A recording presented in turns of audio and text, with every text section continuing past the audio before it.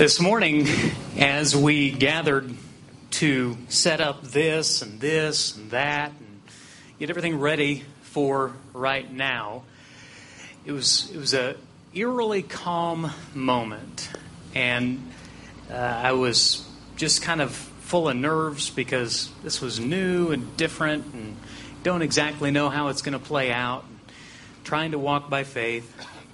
And so I decided just to go for a walk and pray, and started over here and went over here and went all the way down all across the sidewalk. And as I was praying for all of you, for those gathered together.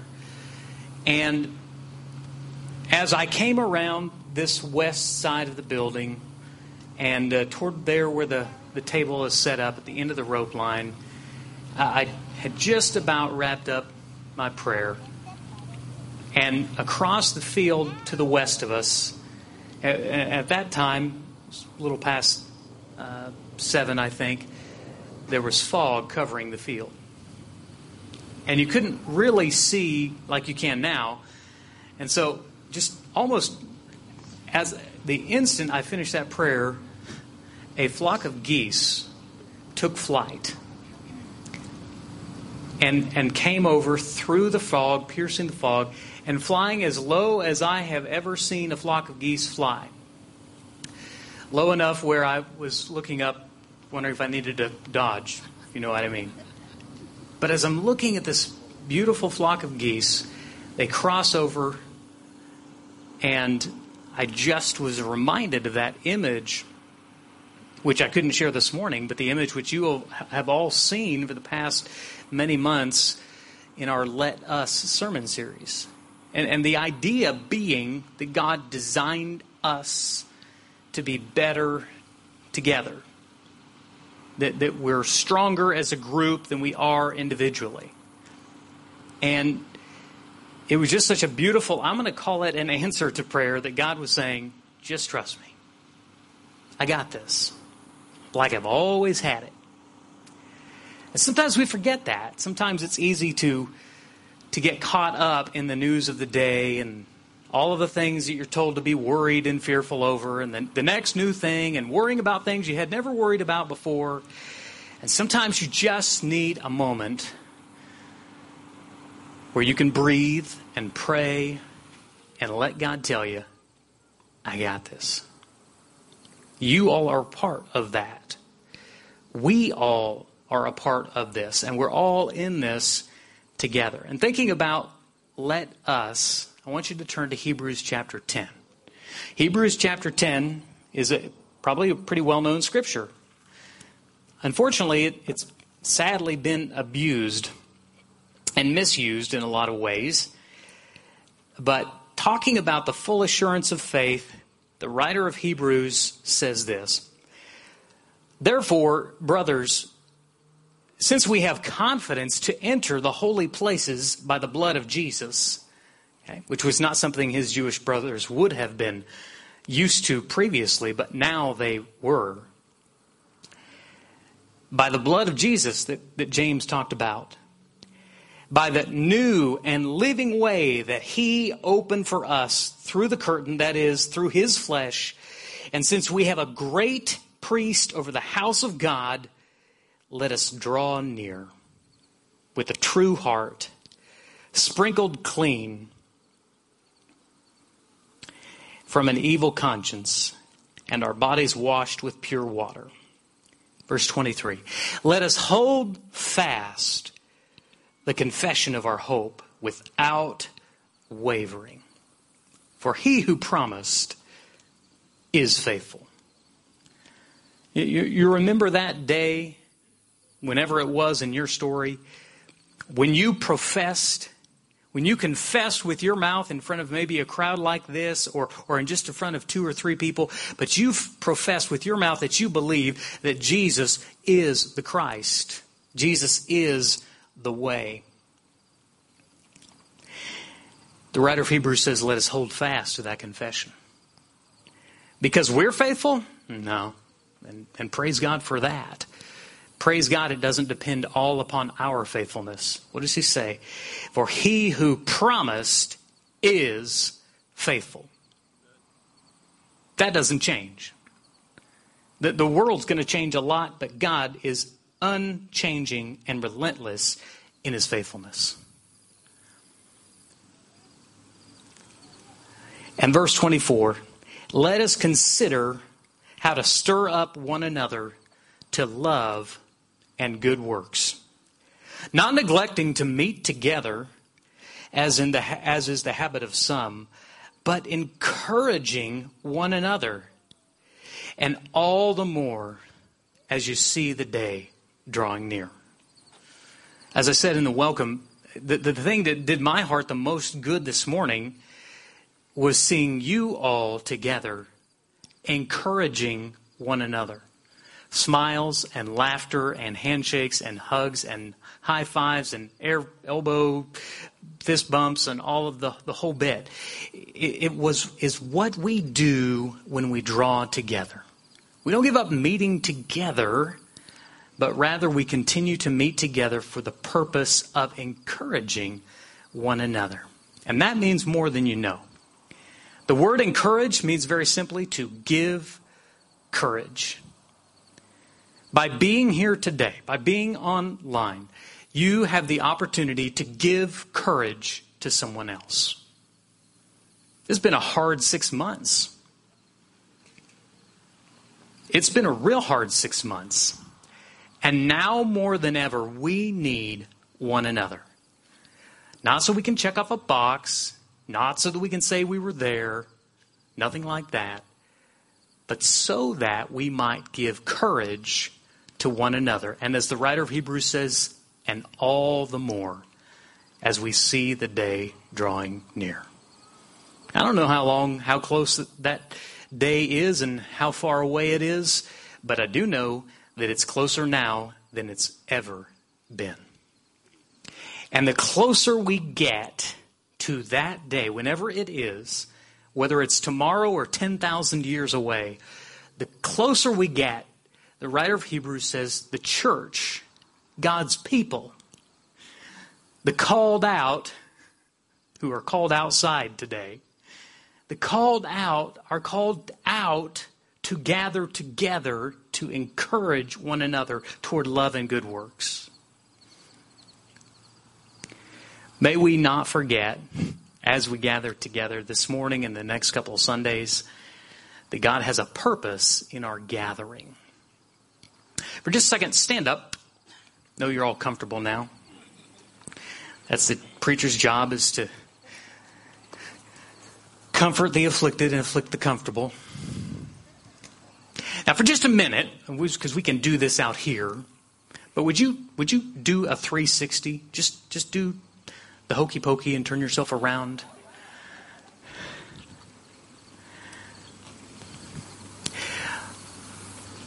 Now, hopefully, as you did that, you can be seated.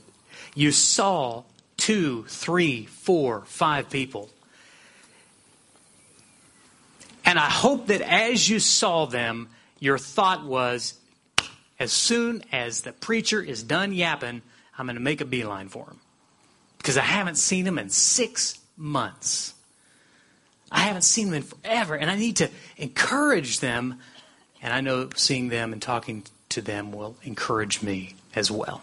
May we not forget that our purpose is to gather, but it's for not just the purpose of gathering, but to encourage one another all the more as we see the day approaching. This morning, I want you to know something. As you read through the pages of Scripture, from Genesis to Revelation, there is one common theme, and that is this: God wants your heart. And He doesn't just want part of your heart. He doesn't just want a portion of your heart. He wants all of your heart.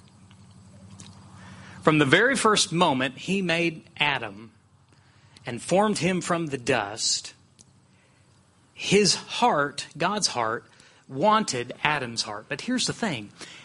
God would not force Adam to choose to choose God's heart. And the same with Eve, as he formed her and crafted her from Adam's rib and placed them there in the garden. What he wanted was their hearts, fully and completely. And it didn't just stop in the garden, by the way. Let's look at some verses from Scripture.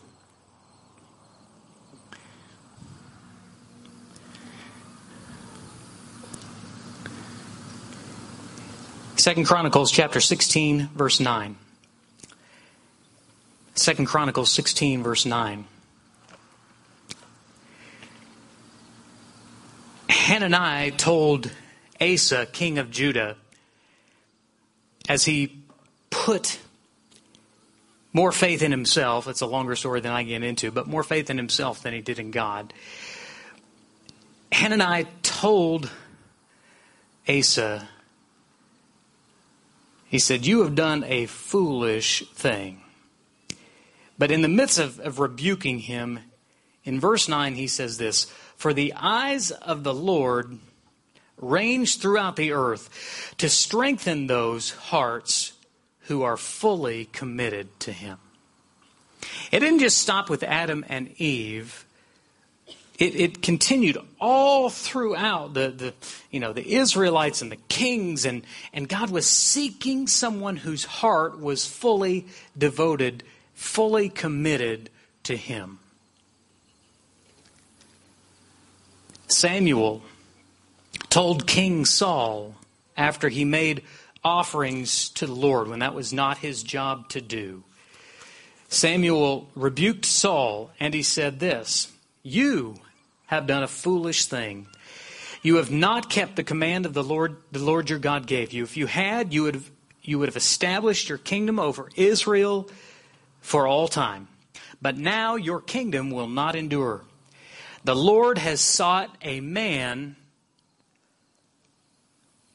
after His own heart and appointed him ruler of His people, because you have not kept the Lord's command." You see, even among God's people, God was seeking leaders whose hearts were fully devoted to Him. Even as Samuel went out to anoint a new king, and Samuel went into the house of Jesse and saw these fine young men, and he looked at Eliab and he said, "There's a king." And God said, "Nah." 1 Samuel 16:7. "But the Lord said to Samuel, do not consider his appearance or his height, for I have rejected him. The Lord does not look at the things people look at. People look at the outward appearance, but the Lord, He looks at the heart." That's very interesting if you think about it. If we had the ability to sort of have a spiritual x-ray machine, and you could see people as God sees them. Not with their outward appearance, not with their wealth or lack thereof, not of their political affiliation, but their heart. But we can't do that. We're human beings. We look at the outward appearance.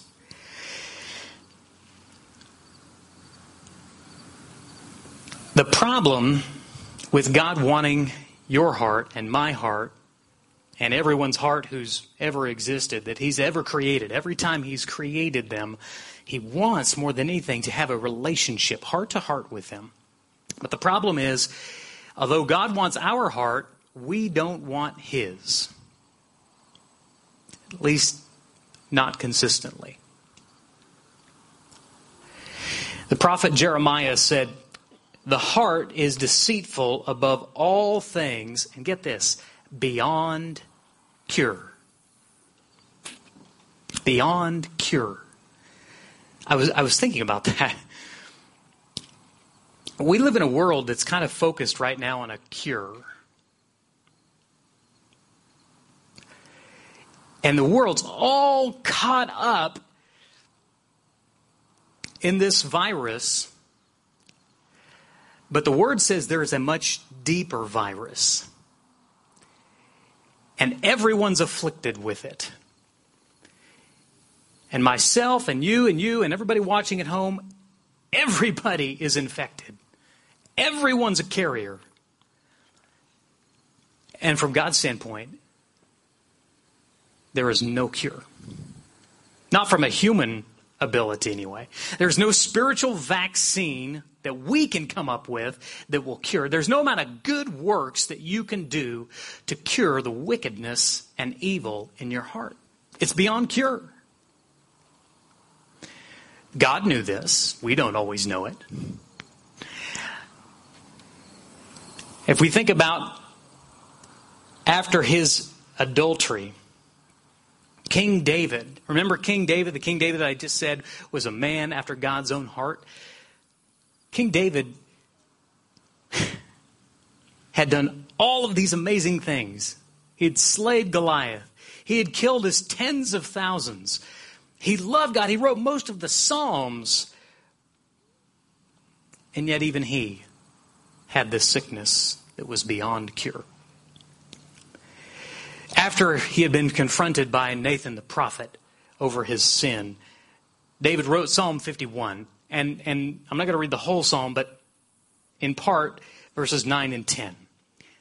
David cried out to God, and he says this, "For against you and you only have I sinned and done what is evil in your sight." And didn't he sin against more than just the Lord? Oh, he sinned against a lot of people. And he would cause a lot of heartache and havoc within his own family because of his sin. But David knew that sin was deeper than just the ripples on the water of his life. That sin at its heart is against God. It's that incurable disease. And then he says in verse 9, "Hide your face from my sins, blot out my iniquities. Create in me a clean heart, O God, and renew a right spirit within me." You see, even David, a man after God's own heart, although he was a good king and he did his best, he still carried the virus beyond cure. Jesus, in his day, said of the religious people, not just religious people, but the most religious people of his day. Matthew chapter 15, verse 8, verse 7, he says, "You hypocrites, well did Isaiah prophesy of you when he said, this people honors me with their lips, but their heart is far from me." Jesus went right back to that incurable disease within the heart. These people honor me with their lips, but their hearts are far from me. Now, Jesus was speaking of the most righteous people of his day. And Jesus said, it's not just this far, it's this far. You may do the outward things, which human beings love to look at, but in here, far. The crazy thing about that is Jesus is quoting from Isaiah, the prophet, several hundred years earlier. The problem hadn't gotten any better. Can I ask you, to those of you who are here, to those of you who are watching, have you ever been in worship, technically speaking, but been far from worshiping? You're bowing your head when they pray. You're opening the Bible when the preacher says follow along. You're partaking of the elements of the Lord's Supper. You're singing. You're offering. However you do that, but yet you were in worship, but worship wasn't inside you. Can I confess to you that I've been there? And preachers, absolutely. Sunday is a different set of circumstances, and worship, usually, if we're honest, is the farthest thing from our hearts. Why? Because there's all these details, and there's all these things, and there's all, you're just thinking about, especially on a day like today.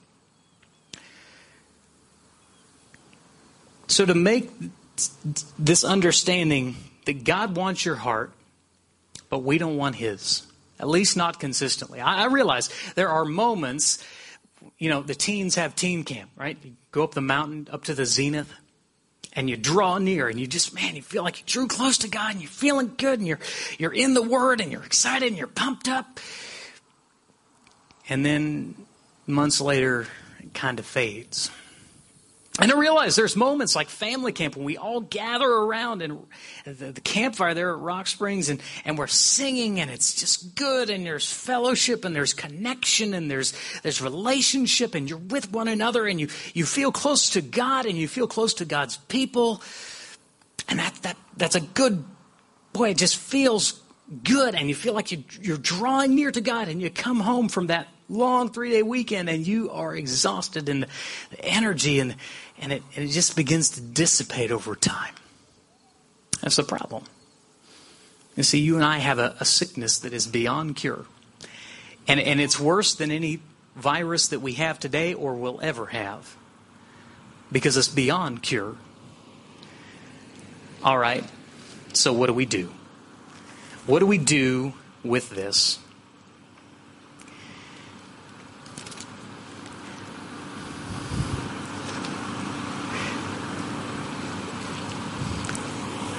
Romans chapter 7.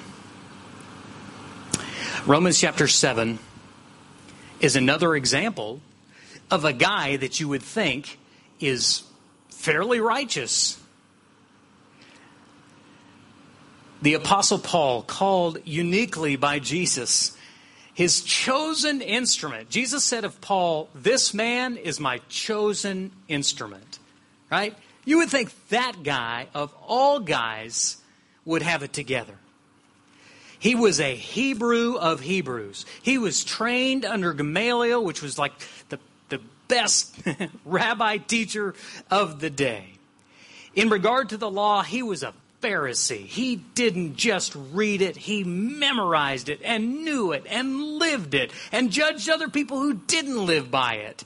He was zealous. So zealous, in fact, that when he heard of this group calling themselves the Way, heard of this group calling themselves Christians, that he began to persecute them because he thought they were teaching heresy. He did that with a pure heart, not a pure heart, but he did it with a clean conscience. As for righteousness based on the law, faultless. You couldn't find a thing in this book where Paul couldn't say, "I did it." Or if God said not to do it, he said, "I stayed far away from it." And here's what the Apostle Paul, this guy, who we think of all guys, has it together. Here's what he says about himself. For I do not, this is Romans 7:15, for I do not understand my own actions. For I do not do what I want, but I do the very thing I hate. Now if I do not do what I want, I agree that the law is good. So now it is no longer I who do it, but he's getting ready to come to the virus here, but sin that dwells in me. Did you see what Paul said there? He said, sin dwells within me. It's an internal problem. For I have the desire to do what is right, but not the ability to carry it out. For I do not do the good I want, but the evil I do not want is what I keep on doing. And now, if I do what I do not want, it is no longer I who do it, but here it is again, but sin that dwells within me. So I find it to be a law that when I want to do right, evil lies close at hand. For I delight the law of my God in my inner being, but I see in my members another law waging war against the law of my mind and making me captive to the law of sin that dwells in my members. Wretched man that I am, Who will deliver me from this body of death? Indeed, Paul, who will deliver? In our world today, we're probably thinking about, well, who's going to deliver? What company is going to come through in the vaccine? Who's going to make the discovery? Who's going to find the answer? Well, I don't know that it'll ever happen. Paul comes to the same conclusion about our spiritual virus. He says, this is not within me to fix. I can't do it. Even I, the Apostle Paul, have this struggle between what I know I should do and what I do. Between knowing right and doing right. The answer is this. The answer to this problem is that you and I need a new heart. We don't need a stint of good works. We don't need a bypass of keeping the law. No, my friends, you and I need a brand new heart. A total heart replacement. The prophet Ezekiel said, I will give you a new heart and put a new spirit within you. I will remove from you your heart of stone and give you a new heart of flesh. And I will put my spirit in you and move you to follow my decrees and be careful to keep my laws. A new heart. Most of us here cannot fully appreciate a new heart. Maybe you can. Maybe there's a few. But most people live their whole lives with the same heart until it gives out. But some people have a heart defect, something that they're born with, something that just doesn't quite work right, and the doctors can't fix it. They can't mend it. There's not a solution within medicine. The only answer is a new heart. At Northside, we of course know the story of Joshua Oakley. We all prayed through the time when the doctor said, for Joshua to live, he's got to have a new heart. Now that's a big ask. Because we all know what that means, don't we? For someone to get a new heart means that another human being must give up theirs. That a healthy human being must be signed up to be an organ donor and die in such a way that their heart is usable, and then be able to connect to the person needing the heart, match them up on the list with all of the factors that play in. Did you feel strange during that time when we were praying for Josh to get a new heart? Knowing what getting a new heart meant for Josh, meant for someone else, some other family. God brought Joshua through that and gave him a new heart and a new life. But for that to happen, someone had to give up theirs. The same is true spiritually. Paul says, after he says, what a wretched man that I am. Who will deliver me from this body of death? Verse 25, look what he says.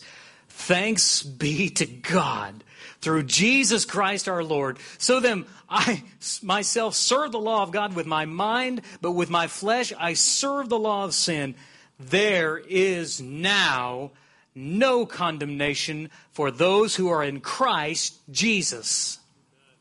For the law of the Spirit of life has set you free from the law of sin and death. For God has done what the law, weakened by the flesh, could not do. You see, you can't make enough rules to get people right. I realize these days we've got a lot of self-appointed elites making rules about how we can control human behavior. Doesn't work very well, does it? God had the same problem He had the perfect set of rules. It didn't matter. If you got a heart problem, you're going to listen to the rules. The law was powerless to do that because he was the perfect law was dealing with sinful flesh.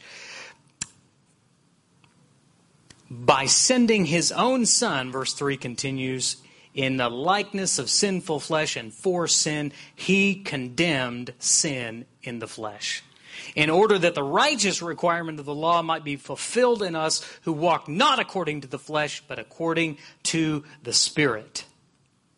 For those who live according to the flesh set their minds on the things of the flesh, but those who live on the things of the Spirit set their minds on the things of the Spirit.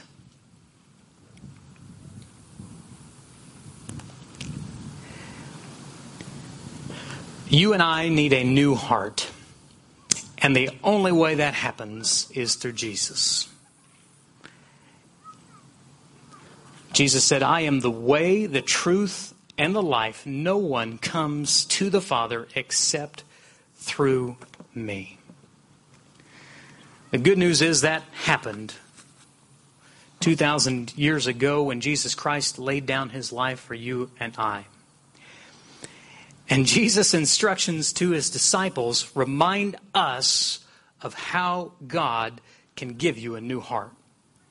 John chapter 14, verse 1, if you're following along. Do not let your hearts be troubled. You believe in God, believe also in me. My Father's house has many rooms. If it were not so, would I have told you that I'm going there to prepare a place for you?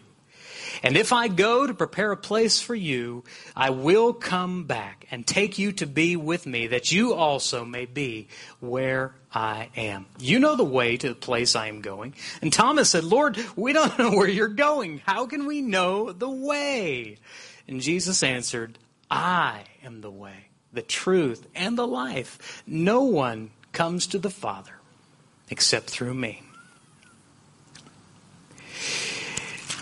2,000 years ago, at the first outdoor church service, Peter preached a sermon.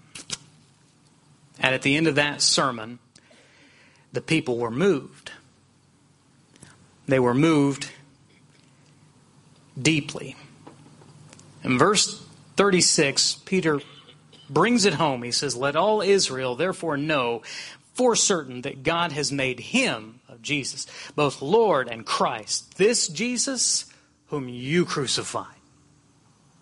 Well, that's sort of a way to end a sermon. Verse 37 says, when they heard this, they were cut to the heart. And said to Peter and the rest of the apostles, brothers, what shall we do? And Peter replied, repent and be baptized, every one of you, in the name of Jesus Christ for the forgiveness of your sins, and you will receive the gift of the Holy Spirit. The promise is for you and your children and all who are far, far off, for all whom the Lord our God will call. Thank you. God wants your heart. He wants all of it, not part of it. He has always wanted all of your heart. The problem is not with him. The problem, you see, is with us. We don't want God's heart like he wants our heart. We've got a virus. We've got a sin that is beyond cure. A heart that is wicked and deceitful. And the only cure for that heart is not from us, but from God. You have to decide if you want all of God's heart. And if you do, you need to know that Jesus is the only way to have a brand new heart and a brand new life. Just like someone had to give up their life so that Joshua Oakley could have a new heart and a new life, someone had to give up his life so that you and I could have a brand new heart and a brand new life. But not just anyone could do that. Only Jesus. My question for you this morning is your heart at peace with God today?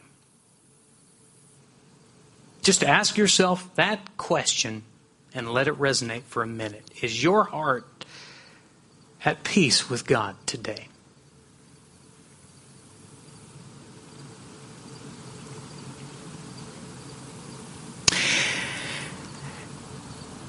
If not, you need to know that it can be today. That God can do what He told Ezekiel He'd do.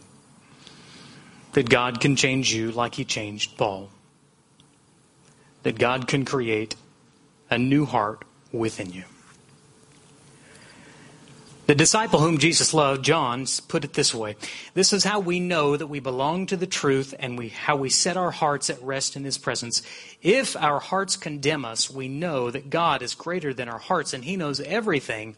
Dear friends, if our hearts do not condemn us, we have confidence before God and receive from Him anything we ask, because we keep His commands and do what pleases Him. And this is His command: to believe in the name of His Son, Jesus Christ, and to love one another as He has commanded us.